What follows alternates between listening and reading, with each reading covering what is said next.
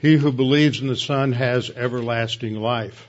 He who does not believe the Son does not see life, but the wrath of God abides on him. Nor is there salvation in any other. For there is no other name under heaven given among men whereby we must be saved. Because we know that a man is not justified by the works of the law, but by faith in Jesus Christ. Even we have believed in Christ Jesus, that we might be justified by faith in Christ, and not by the works of the law. For by the works of the law shall no flesh be justified. It's not by works of righteousness which we have done, but according to his mercy he saved us, by the washing of regeneration and renewal of the Holy Spirit. For by grace you have been saved through faith, and that not of yourselves. It is the gift of God, not of works, lest any man should boast. As we get ready to study the Word this morning, let's go to the Lord in prayer. Our Father, we're thankful that we have a salvation, a so great salvation, as the writer of Hebrews says, a salvation that is based exclusively upon who Jesus Christ is and what he did on the cross. That he paid the penalty in total. He paid for every sin. He paid the sin penalty. Nothing can be added to it. In fact, the attempt to add to it simply destroys the gift. Father, we're thankful that all we need do is simply accept it, believe it, trust in him, and we have everlasting life. Father, now as we continue our study in this first chapter of Ephesians, emphasizing what we have in Christ as believers in this church age, we pray that it might drive us to greater understanding of your word, a greater desire to respond to you in service, and create a greater hunger in us to know your word and to know you through knowing your word. And we pray this in Christ's name. Amen. Open your Bibles with me to Ephesians chapter 1, and we are going to get into Ephesians 1, 11, and 12. Just think, there are only two more verses in this opening eulogy. Now, I've used the word eulogy, and that is a word that means a good or pleasant saying. It is something that is related to the Hebrew word barakah, which means a blessing. And that's what this is. It is a barakah. It is a blessing statement by Paul, and it's really modeled off of various statements of blessing from the Old Testament that reflects his deep insights into the Old Testament as a result of his rabbinical training and understanding of the truth of the Scriptures.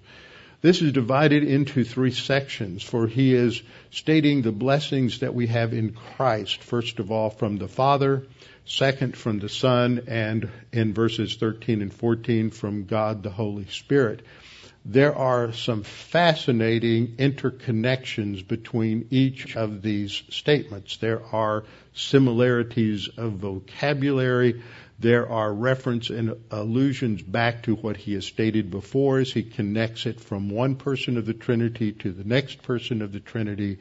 And as you can study this, I think you could probably, and there have been some who have, taught for hundreds of hours just on each of these verses. Of course, you're not really teaching these verses. You're teaching what most of the Bible says, and then you're bringing that to bear to expand on the understanding of each phrase, each word, each phrase, each clause of this particular opening eulogy. But the emphasis in these next two verses, still talking about what we have in Christ in relation to the blessings from the Son, talk about the fact that we are now God's own possession. Now, this is going to be kind of fun. I always enjoy a passage like this because we have to get into some interesting studies of the vocabulary and the grammar. I know that drives some of you a little nuts. But we have to get into that because there's a certain amount of mistranslation and misunderstanding in the translations most of us use. So we have to straighten some of that out. But by way of review, so we don't lose sight of what we have studied and the context, because this section from verse 3 down to verse 14 is all one sentence in the original. It's been broken up in English translations in order to help the reader put these things together and to understand how they connect to one another. But it's all one long sentence in the Greek, which has its own issues.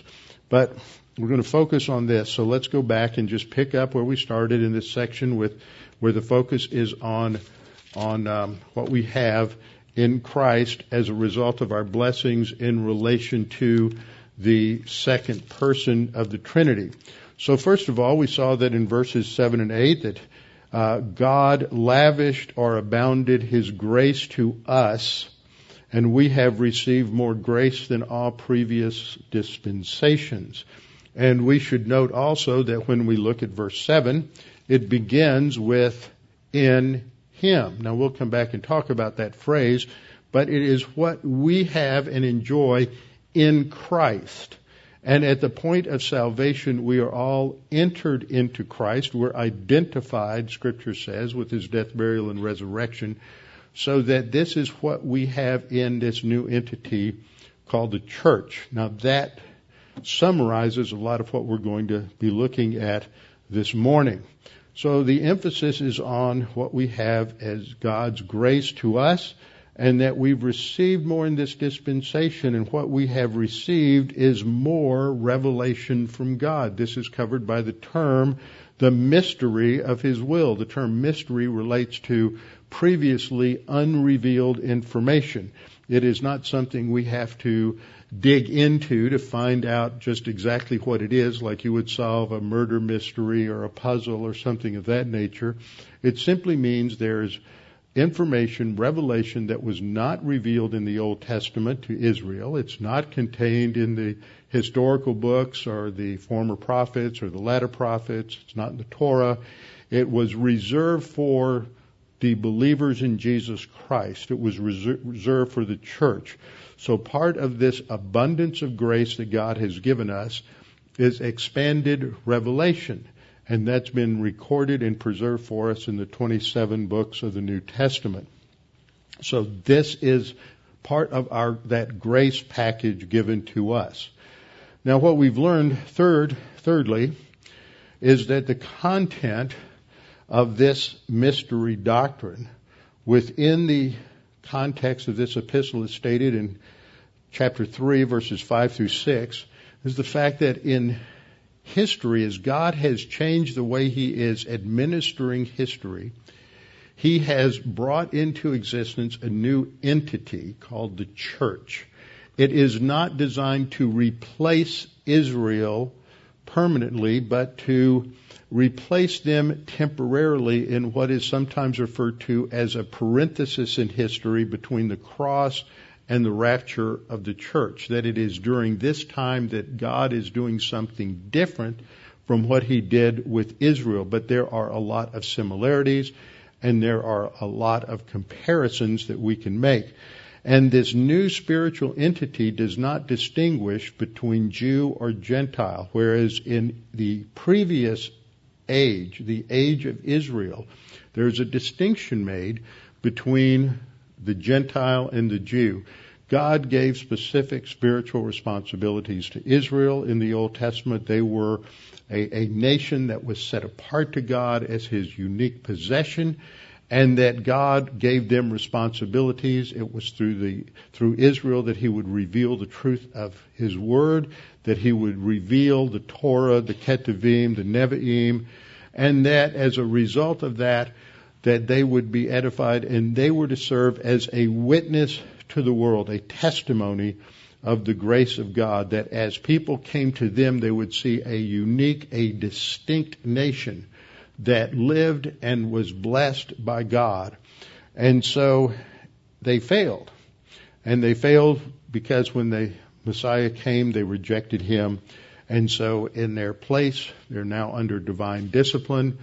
But God has raised up this new entity where Jew and Gentile are united. And it goes beyond that, because what we see from the passages that relate to that are focused on the baptism by the Holy Spirit, that all of the distinctions that were part of the law, distinctions economically or socioeconomically between male and female, between slave and free man, these are no longer issues in our personal relationship to God.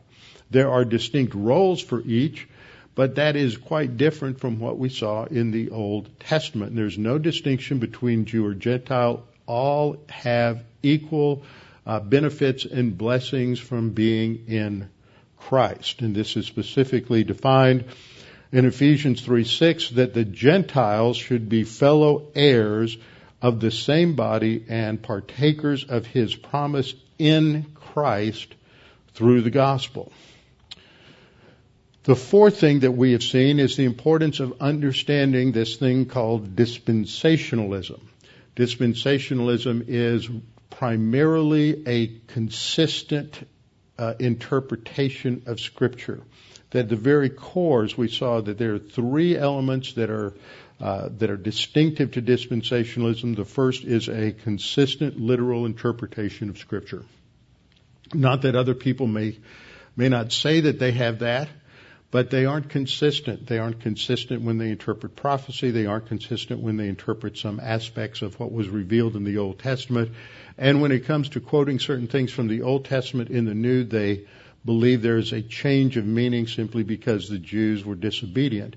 Because of the way they do not literally interpret the Old Testament, they see a continuity between the people of God, so that the Israel in the Old Testament is the church of God, and the church in the New Testament is the new spiritual Israel. So they don't have a distinction between Israel and the church, and they think that the church has completely replaced Israel in God's plan. That's called replacement theology, and it is the fertile soil out of which the toxic weeds of anti-Semitism grow.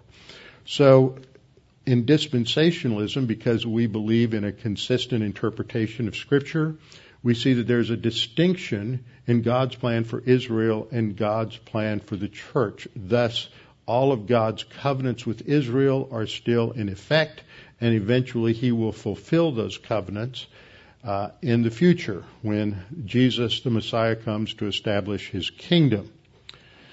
Now, fifth, what we see here is that the church age believer is now made a new possession of God's in Christ. This is phenomenal. I think it's fascinating because of the failure to translate the passage correctly. Some of the significant truth that is here is missed. When you translate it correctly, it fits phenomenally within the other statements that surround verse 11, and we see connections to 12, 13, and 14 that are pretty profound, pretty significant. So we'll get into verse 11. Verse 11 states, "In Him," now this is the New King James Version, which I will correct. "In Him also we have obtained an inheritance, being predestined according to the purpose of Him who works all things according to the counsel of His will." So, as I stated earlier, the important line here is "in Him." Just as we saw back in verse 7, it begins with "in Him." The focal point is what we have in Christ. And this echoes what has been said all through this and what will be said all through this opening blessing statement. Ephesians 1:3, 4, and 6 all talk about what we have in Christ, but in relation to the blessing from God the Father. In Ephesians 1:7, 1:10, and 1:11, we have statements about what we have in Christ in relation to God the Son. And then in 1:13, we will find that it is in Him that we also were sealed by the Holy Spirit of promise, a guarantee of our inheritance. Now, I bring that up because when we get into verse 14, which states that the Holy Spirit is a guarantee of our inheritance, we recognize that at the beginning of verse 11, it says something about our inheritance. In Him, we also have obtained an inheritance, although that's not a correct translation. We'll see that in just a minute. So this is a chart that we use to demonstrate the eternal realities that we have in Christ. At the instant of salvation, we're told in Romans chapter 6, verses 3 through 6, that at that instant, it's not something we experience, we don't feel it. The only reason we know it happens is because the Scripture tells us that it happened. So the instant that we believe in Christ, God the Holy Spirit is used to identify us with the death, burial, and resurrection of Jesus Christ. And it is something that is so profound that it destroys the tyranny of the sin nature over us. It is the foundation for this new spiritual life that we have as believers in Christ and what we have in Him. So that's part of our eternal reality. We are in Christ. We can never be separated from Christ, and it transforms who we are. On the right side of the chart, it describes our temporal realities. That is, that sometimes we are walking by the Spirit, sometimes we are not. Sometimes when we are walking by the Spirit, we sin, and then we're no longer walking by the Spirit. We need to confess sin. But that's another issue. I'm just focusing on the eternal reality of what we have in Christ. So as we look at this, we have to look at a couple of important issues related to the translation and the interpretation of this first phrase, we have obtained, or in some translations, we have received an inheritance.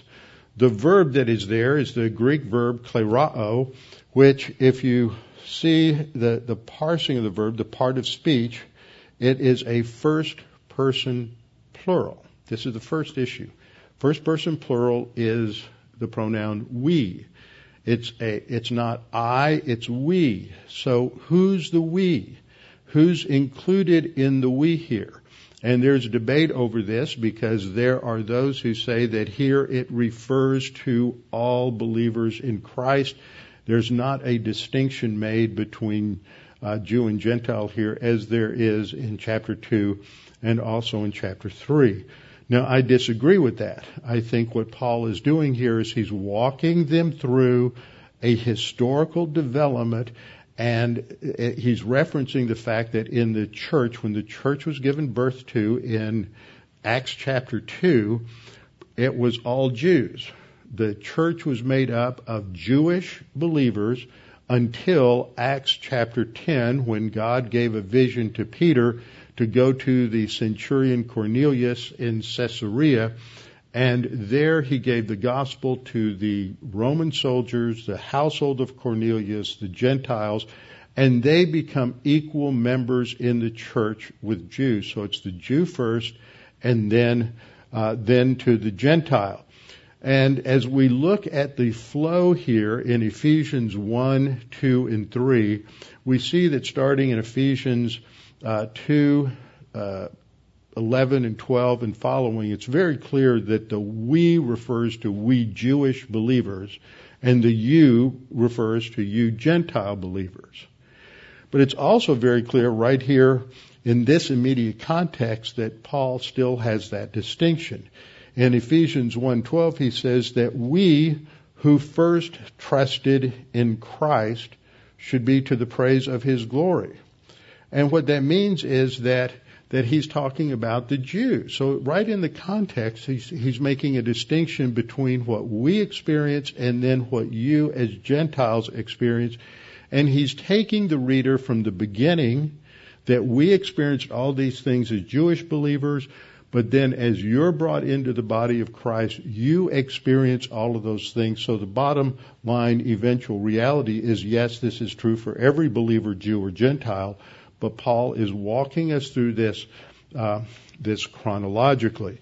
So the we here refers in the time in which Paul was writing to we Jews who first trusted in Christ. Now the next two questions have to do with the translation of this verb. It is also a passive voice verb. Now, for those of you who are grammatically challenged, an active voice verb means that the subject of the verb performs the action of the verb. Okay, so in this case, it's a first person plural, so the we describes those who would perform the action if it's active voice. So you would have to do a little bit of translational gymnastics to get that. We have obtained. But even in the way they translated the have obtained, the idea of reception is a passive idea.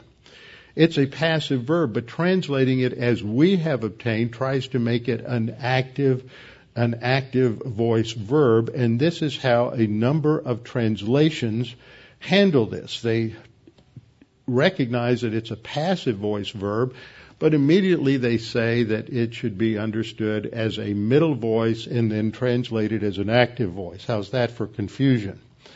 So this is what you will find, for example, in the King James Version, the New King James Version, the New American Standard, whether you've got a 77 version or 95 version, NIV and ESV and any number of others.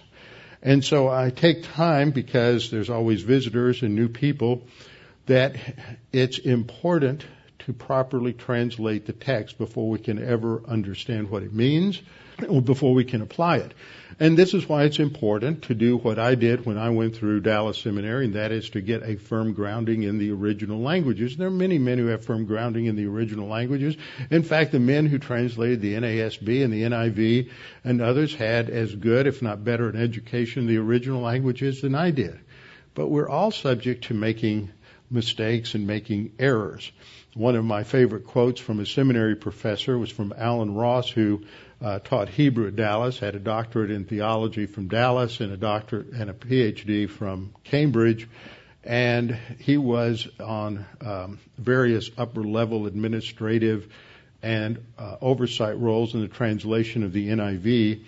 And I had him for a word study course, and he would often say, well, I really wish that we could have put in the margin that this is the Word of God by a vote of 5-4. The reason I say that is not to put down these English translations, but to recognize that there are some legitimate challenges in making a translation. Some people got the idea years ago that, if I just learn the original languages, I won't have any problems. No, you'll just have another set of problems. Okay? And you just, as it were, pushing the ball down the road a little bit, but you are not avoiding problems. Just because you know the original languages doesn't solve the problem. But even though there's a large group of translations that translate it as more of an active voice verb, there are quite a few that do not.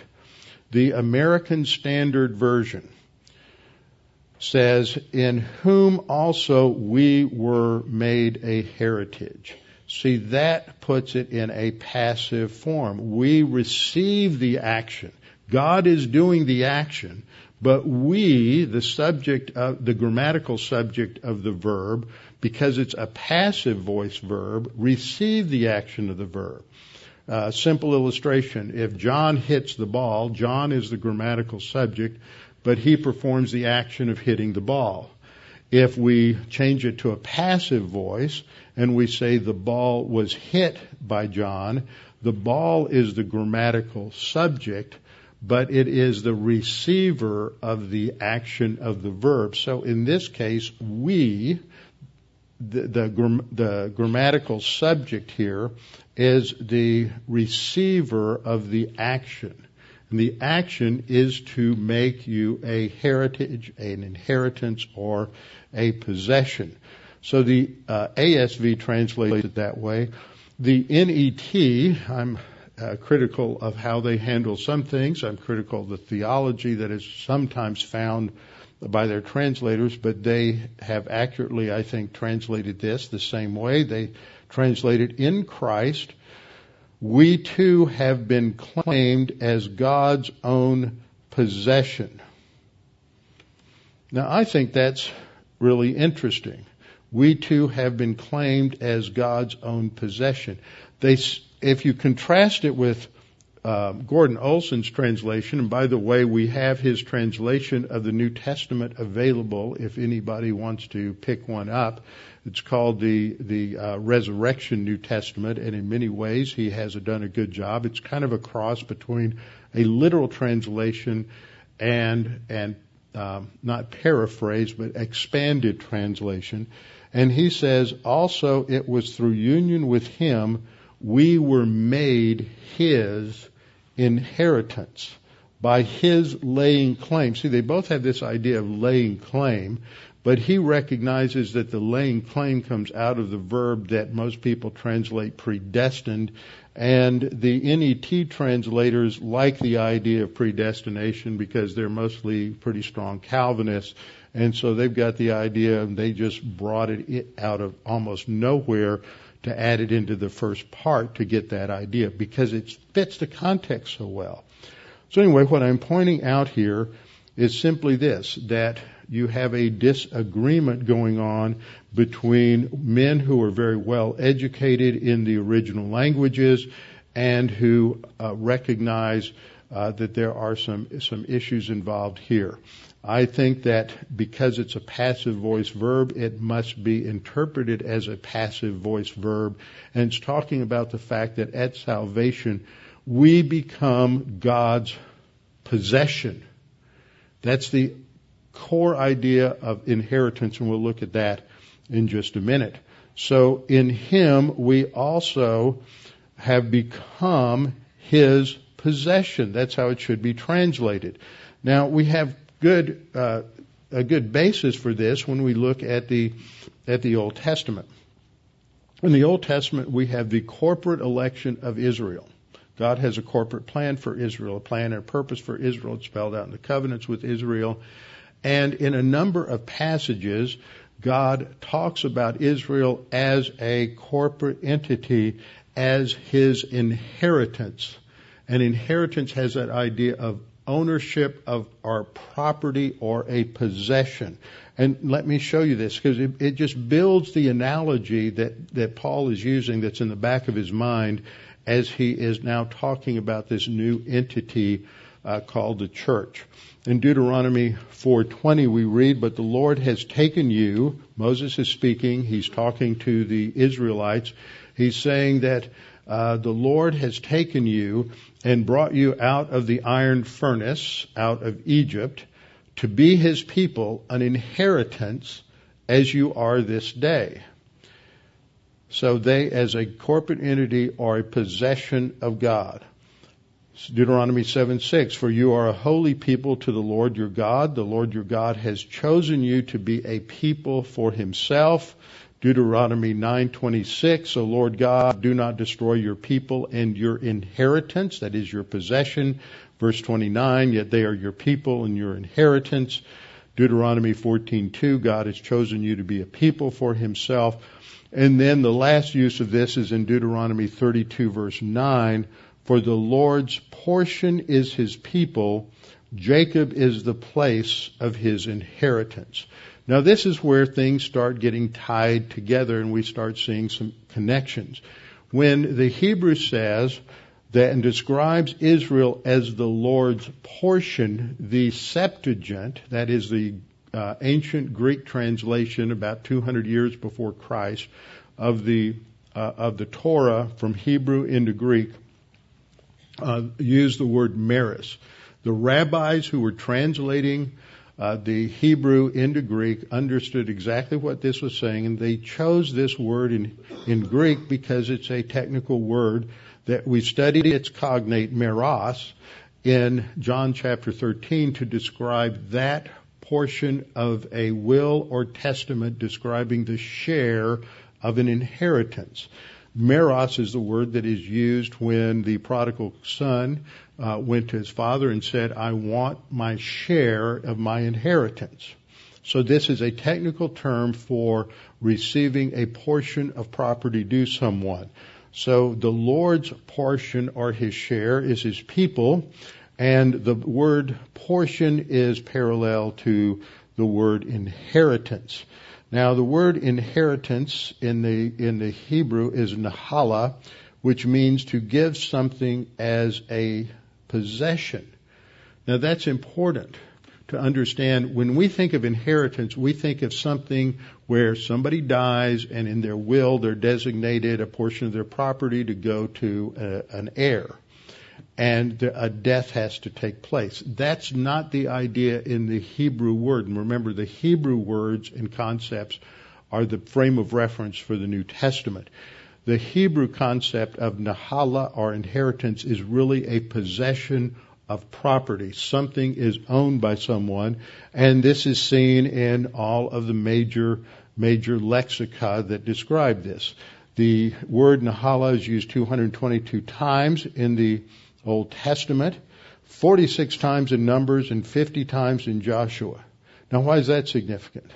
Because it's in those books of the Old Testament where the designation of where the clans and the tribes will live once they get into the promised land are laid out. And a lot of Joshua, the second half of the book almost reads like a real estate document where it's giving the boundaries for all of the different tribes and families where their allotment or their portion, their inheritance is laid out. So there is the Howlott Dictionary says that the basic meaning for nahala is inalienable hereditary property. It's possession. The Theological Word Book of the Old Testament states that it can be translated inheritance, heritage, or possession, and then says the idea of possession was conceived of as a permanent and not entailing the idea of succession. So it's a permanent possession. It's not something that is necessarily passed down from when someone dies to the next generation. So that's the idea we get when we use the word inheritance, but it's really our possession, ownership of something. And that's what's emphasized in the New Testament language as well, that an heir is somebody who has a possession, and the inheritance should be really translated as possession. We become a possession of God. God now owns us, and that's what's reflected in the Greek at the bottom of the slide, that according to the Bauer, Arndt, Gingrich, and Danker Greek lexicon, the second meaning is that kleronomia, the Greek word for inheritance, means possession or property. Now what that means is really fabulous as we look at trying to understand what is going on in verse 11. That we have become a possession of God. That's quite a bit different from saying that we've obtained a possession. It's stating that we have become a possession of God. We have received the action of that verb. So I've translated this. In addition, it was through union with Him we were made His possession. We are now owned by God. This is the same thing Paul says in another way in 1 Corinthians, that we have been bought with a price. We are not our own, we are His. God has laid claim to us. So there's a property emphasis there. And the next word is that word that we studied earlier back in Ephesians 1:5 that is often mistranslated predestination. And it is a word that really has the idea of a laying claim to something. And we talked about this before, so I want to review a couple of things before we go back into that.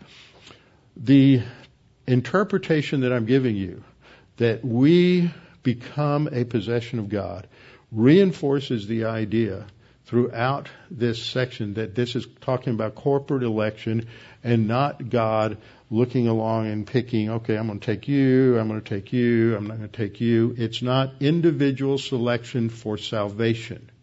It is talking about God's blessing to all those who are in Christ. We'll look at that terminology in a minute. Second, so first of all, this reinforces the idea of corporate election.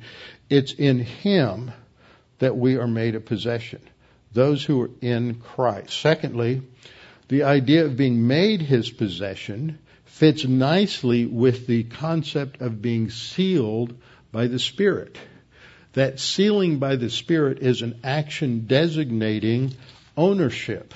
And because God now owns us, this reinforces the entire idea of eternal security. That's the third point. We are saved eternally because of our position in Christ, which cannot be lost. I have often, in order to communicate this to an American audience, said that the sealing of the Spirit is akin to being branded in the cattle industry, that you show the ownership by branding them, and that identifies who the rancher is who owned those particular cows. So again, we have this idea of ownership and possession that runs all the way through this particular language.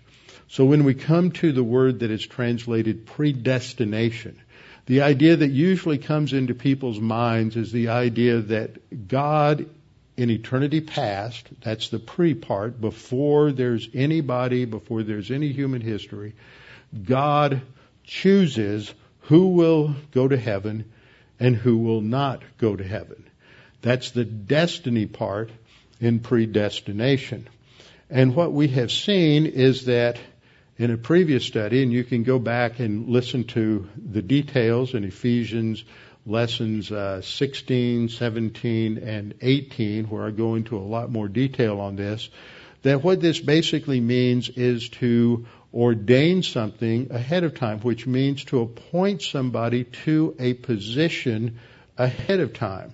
And when I, as a pastor, was ordained back in 1981, it wasn't a selection for ministry. It was a recognition that God had gifted me for ministry and was setting apart or appointing me to a role and a responsibility, to a role of serving God. And that's the emphasis in this terminology, is that we are appointed to service to God. It is not those who are in Christ, those who are in the body of Christ are all appointed to service of God. It is not about individual destiny of heaven or the lake of fire. And just to review these points, first of all, in the discussions that go on with Calvinists and those who are more deterministic in their views, they usually ignore the fact that in two key passages, the only passages where foreknowledge and election are referenced together, God's foreknowledge precedes His foreordination. And the word for foreknowledge means simply to know something ahead of time. And all this boils down to God's omniscience. And the more we think about God's omniscience, the more it ought to fry our brains. Because we really have very little frame of reference to understand His omniscience. First of all, it means that God knows everything. He knows everything that could happen, everything that should happen, everything that ought to happen, and everything that will happen. He knows the potentials. He knows the what-ifs.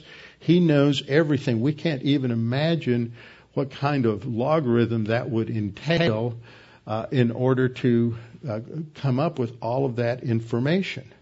But He knows all of that. Secondly, He never acquires knowledge. He never learns anything. So a lot of the language that we use when we talk about God's knowledge or His will or His plans and purpose, I believe, are anthropomorphic. Now, there's another big word. Or anthropopathic, actually. Anthropomorphism is a term that means a form of man. Anthro from anthropos, meaning man. Morphe means form, where we assign something in the form of man, such as an eye or an ear or hand or arm, and we describe God's eyes, ears, hands, arm. But God doesn't actually have eyes, ears, hands, or arms. But we use this as a figure of speech to communicate. The eyes of God relates to the knowledge of God, that He sees or knows everything. Same thing with the ear of God. He hears and knows everything. The arm of God relates to power, being able to do things. That relates to His omnipotence, His ability to accomplish whatever it is that He intends. And so we have this phrase that's basically anthropomorphic.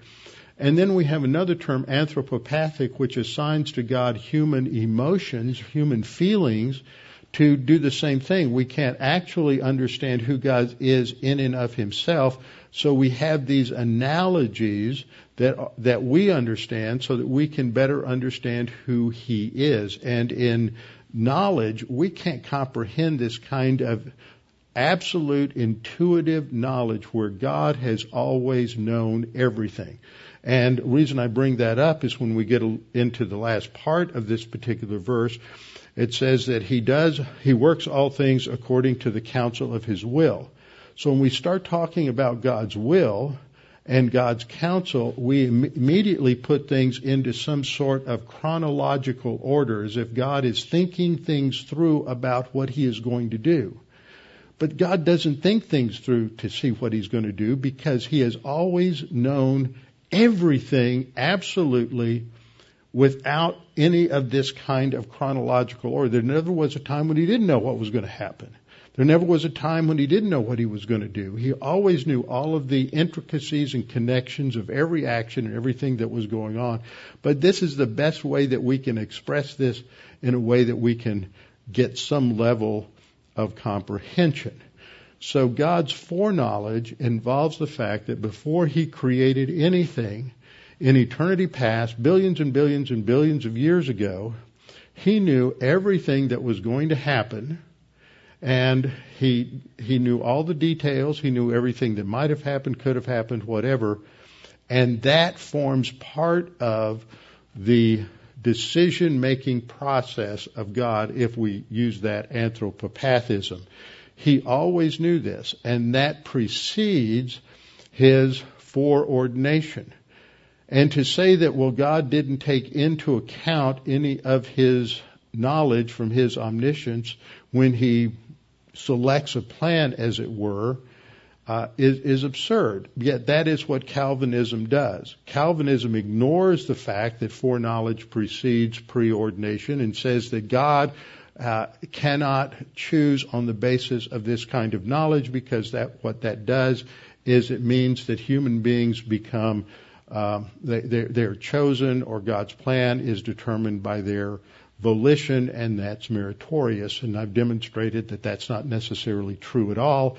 It is just that their small God is not as great as a big God who handles everything and can know everything and can know it and oversee it in such a way that human volition, those crazy things that we decide to do, can still be allowed without destroying the outworking of God's plan and purpose. And that's a bigger God than the God of Calvinism, who doesn't know all the things that could have happened, because since He determines everything that will happen, there's no knowledge of what could have happened at all. And that denies some scripture which specifically say statements like, if Sodom and Gomorrah had seen what Chorazin and Bethsaida had seen, then they would have repented long ago in sackcloth and ashes. Jesus knew what could have or might have happened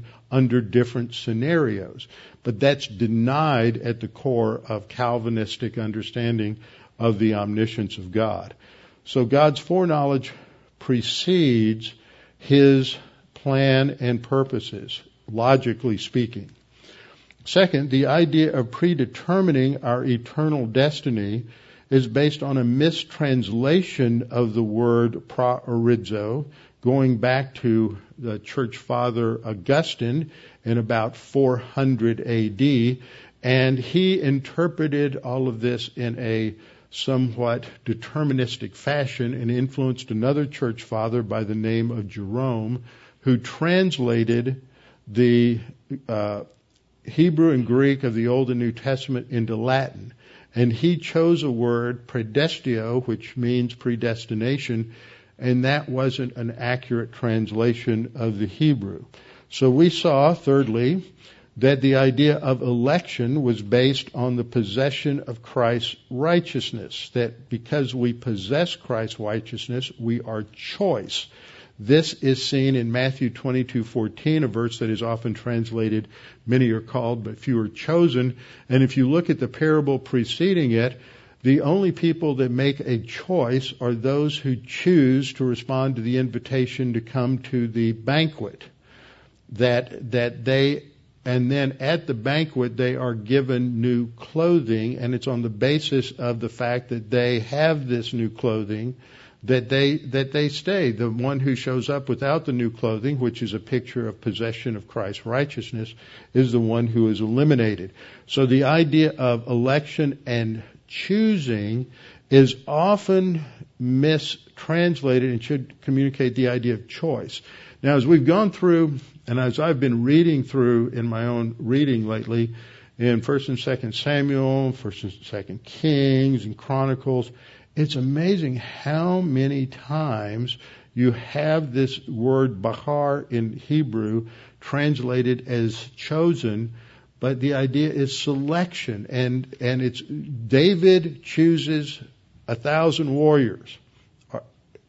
And the idea is really that they are choice warriors. He's selecting them on the basis of their qualifications. He's taken them through basic training, and the ones who do the best are the ones who are chosen for this elite force. It's the idea of they are choice or they are select. The word choice means that it's something of good quality, it's excellent, or it's the best. Now, the reason I have this Magna bar up here is because when I went to Israel, this was a number of years ago now, I was learning to read modern Hebrew script, and I was always bugging our guide to help me understand how the script was read or modern vocabulary. And so, especially with the ice cream bars, which I love, I wanted to make sure I understood which flavors were which. We're always motivated by that, by our stomach, I guess. So the Hebrew down here is Shekedim Mobekarim. The M at the beginning of Mobekarim means it's a verb that's turned into a noun, a participle. Here's the transliteration, and it means choice almonds. There's that word bahar in Hebrew that's often translated chosen. But it's the idea of that which is choice. It is chosen because it meets a qualification. It is superior to other almonds. And we have that many other times in the New Testament. It is that idea that for some purpose, on some qualification, God has made a selection. Isaiah 41:8, we see that Israel as a corporate entity is chosen. You, Israel, are my servant. Jacob, whom I have chosen. It's a corporate entity chosen for a purpose in history, not in terms of eternal salvation. Isaiah 41:9, you whom I have taken from the ends of the earth and called from its farthest regions and said to you, you are my servant, I have chosen you and have not cast you away. And then in Isaiah 42:1, it describes the servant, the Messiah. You are my elect one. Literally, we should translate it, my choice one, in whom my soul delights. Jesus wasn't chosen from among many for his mission. He is the choice one because he's the only one qualified for that particular mission. So when we come to Matthew 22:14, the issue wasn't who was chosen, but on their qualifications of possessing the righteousness of Christ, the imputed righteousness of Christ. And even in the Old Testament, it recognizes this in Isaiah 61:10. I will greatly rejoice in the Lord. My soul shall be joyful in my God, for he has clothed me with the garments of salvation. He has covered me with a robe of righteousness. So when we look at this whole term, fourthly of all, in the New International Dictionary of New Testament Theology, it recognizes that the Greek word prohorizo is extremely rare. In fact, in the New Testament, I think it's only 6 times. So, and it's only used one time in classical Greek literature outside the Bible. So a whole theology is built on this word where there's very little evidence of what it means. In the one usage that we have in classical literature in Demosthenes, it's translated preordain, or literally to lay a claim to something. So these are the words involved. The root word is horizo, which has the idea of determining or appointing boundaries. Again, it's a property word. You have aphorizo, which means to separate or remove those boundaries. Prahorizo means to determine something or decide upon something ahead of time, to appoint somebody to a position ahead of time. So in Demosthenes, the key statement is that right here, but that he laid claim to 2,000 drachma. That word, he laid claim, is prahorizo. So we have the idea of laying claim to a possession or property, and that's what fits the best. Romans 8:29, Arthur Way, a classic scholar, translated it, long ere this he knew our hearts. Long ere this he claimed us as a man claims property by setting his landmarks on it. Okay? So this has a solid basis, lexical basis for translating it this way. Other translations, like in Ephesians 1:11 in the NBV translation, in him we too were made his heritage. Notice that translates the verb correctly. And as foreordained according to his purpose. That's pre-appointed to a purpose. In my translation, I said, in addition, it was through union with him we were made his possession by his laying claim to us according to his purpose, who works all things according to the counsel of his will. Now, his purpose refers to God the Father, and he does this according to a standard, and that standard is described by two words. A lot of controversy, debates on and on about what are the similarities, what are the differences in these two words that often are close synonyms. The counsel of his will. That's the standard in God's laying claim to us. So the first word, counsel, is the Greek word boule. I think Harold Hoehner had a very good interpretation of this word. He says it relates to the intelligent deliberation of God. And then thelema is the application or the outworking of that deliberation. So that him who works all things according to the intelligent deliberation of his will or desire, his outworking. Then we come to the last verse, which is pretty simple. This expresses the purpose of why he laid claim to us in Christ. Why those in Christ are his possession. And Paul says that we who first trusted Christ. Now it doesn't say trust actually in the text. It's elpizo. Elpizo is the verb to hope. And he is saying we who first hoped in Christ. We who first hoped in Christ were the Jews, and we did this to the praise of his glory. Again, ending in that statement that all that we do is to the praise of his glory. But here the word glory really relates not to that effulgence that we often think of as God's glory, the Shekinah, but it relates as a circumlocution, or another way of saying it, to the essence of God. We have Romans 3:23, all have sinned and fall short of the glory of God. Glory of God there represents his whole character, his essence. That's his glory. So here it is to the praise of his essence, and that's what lies behind all that we're talking about in this particular section. So next time we'll come back and we'll get into the third part of this opening berachah, this opening eulogy, looking at the role of the Holy Spirit and the blessings related to God, the Holy Spirit. With our heads bowed and our eyes closed. Our Father, we're thankful that we are your possession. You have laid claim to us in Christ, that all those who are in Christ are marked by you as your possession. You own us. We are yours. And because we are yours, you have a plan and purpose. You have designated a task for us to serve you and to carry out your will as we live on this planet. Father, we thank you for the understanding of this, that everything in this passage seems to relate so closely to this idea of ownership and property, inheritance, all of this, because we are yours. We are to live our lives for you. Father, we pray that if anyone is listening today or listening to this lesson at another time, that they would understand that the key issue, if you are not a believer in Christ, is to trust in Him. We trust in Christ. It has no merit in itself. The merit is in what Christ did on the cross. We're trusting in His work on the cross.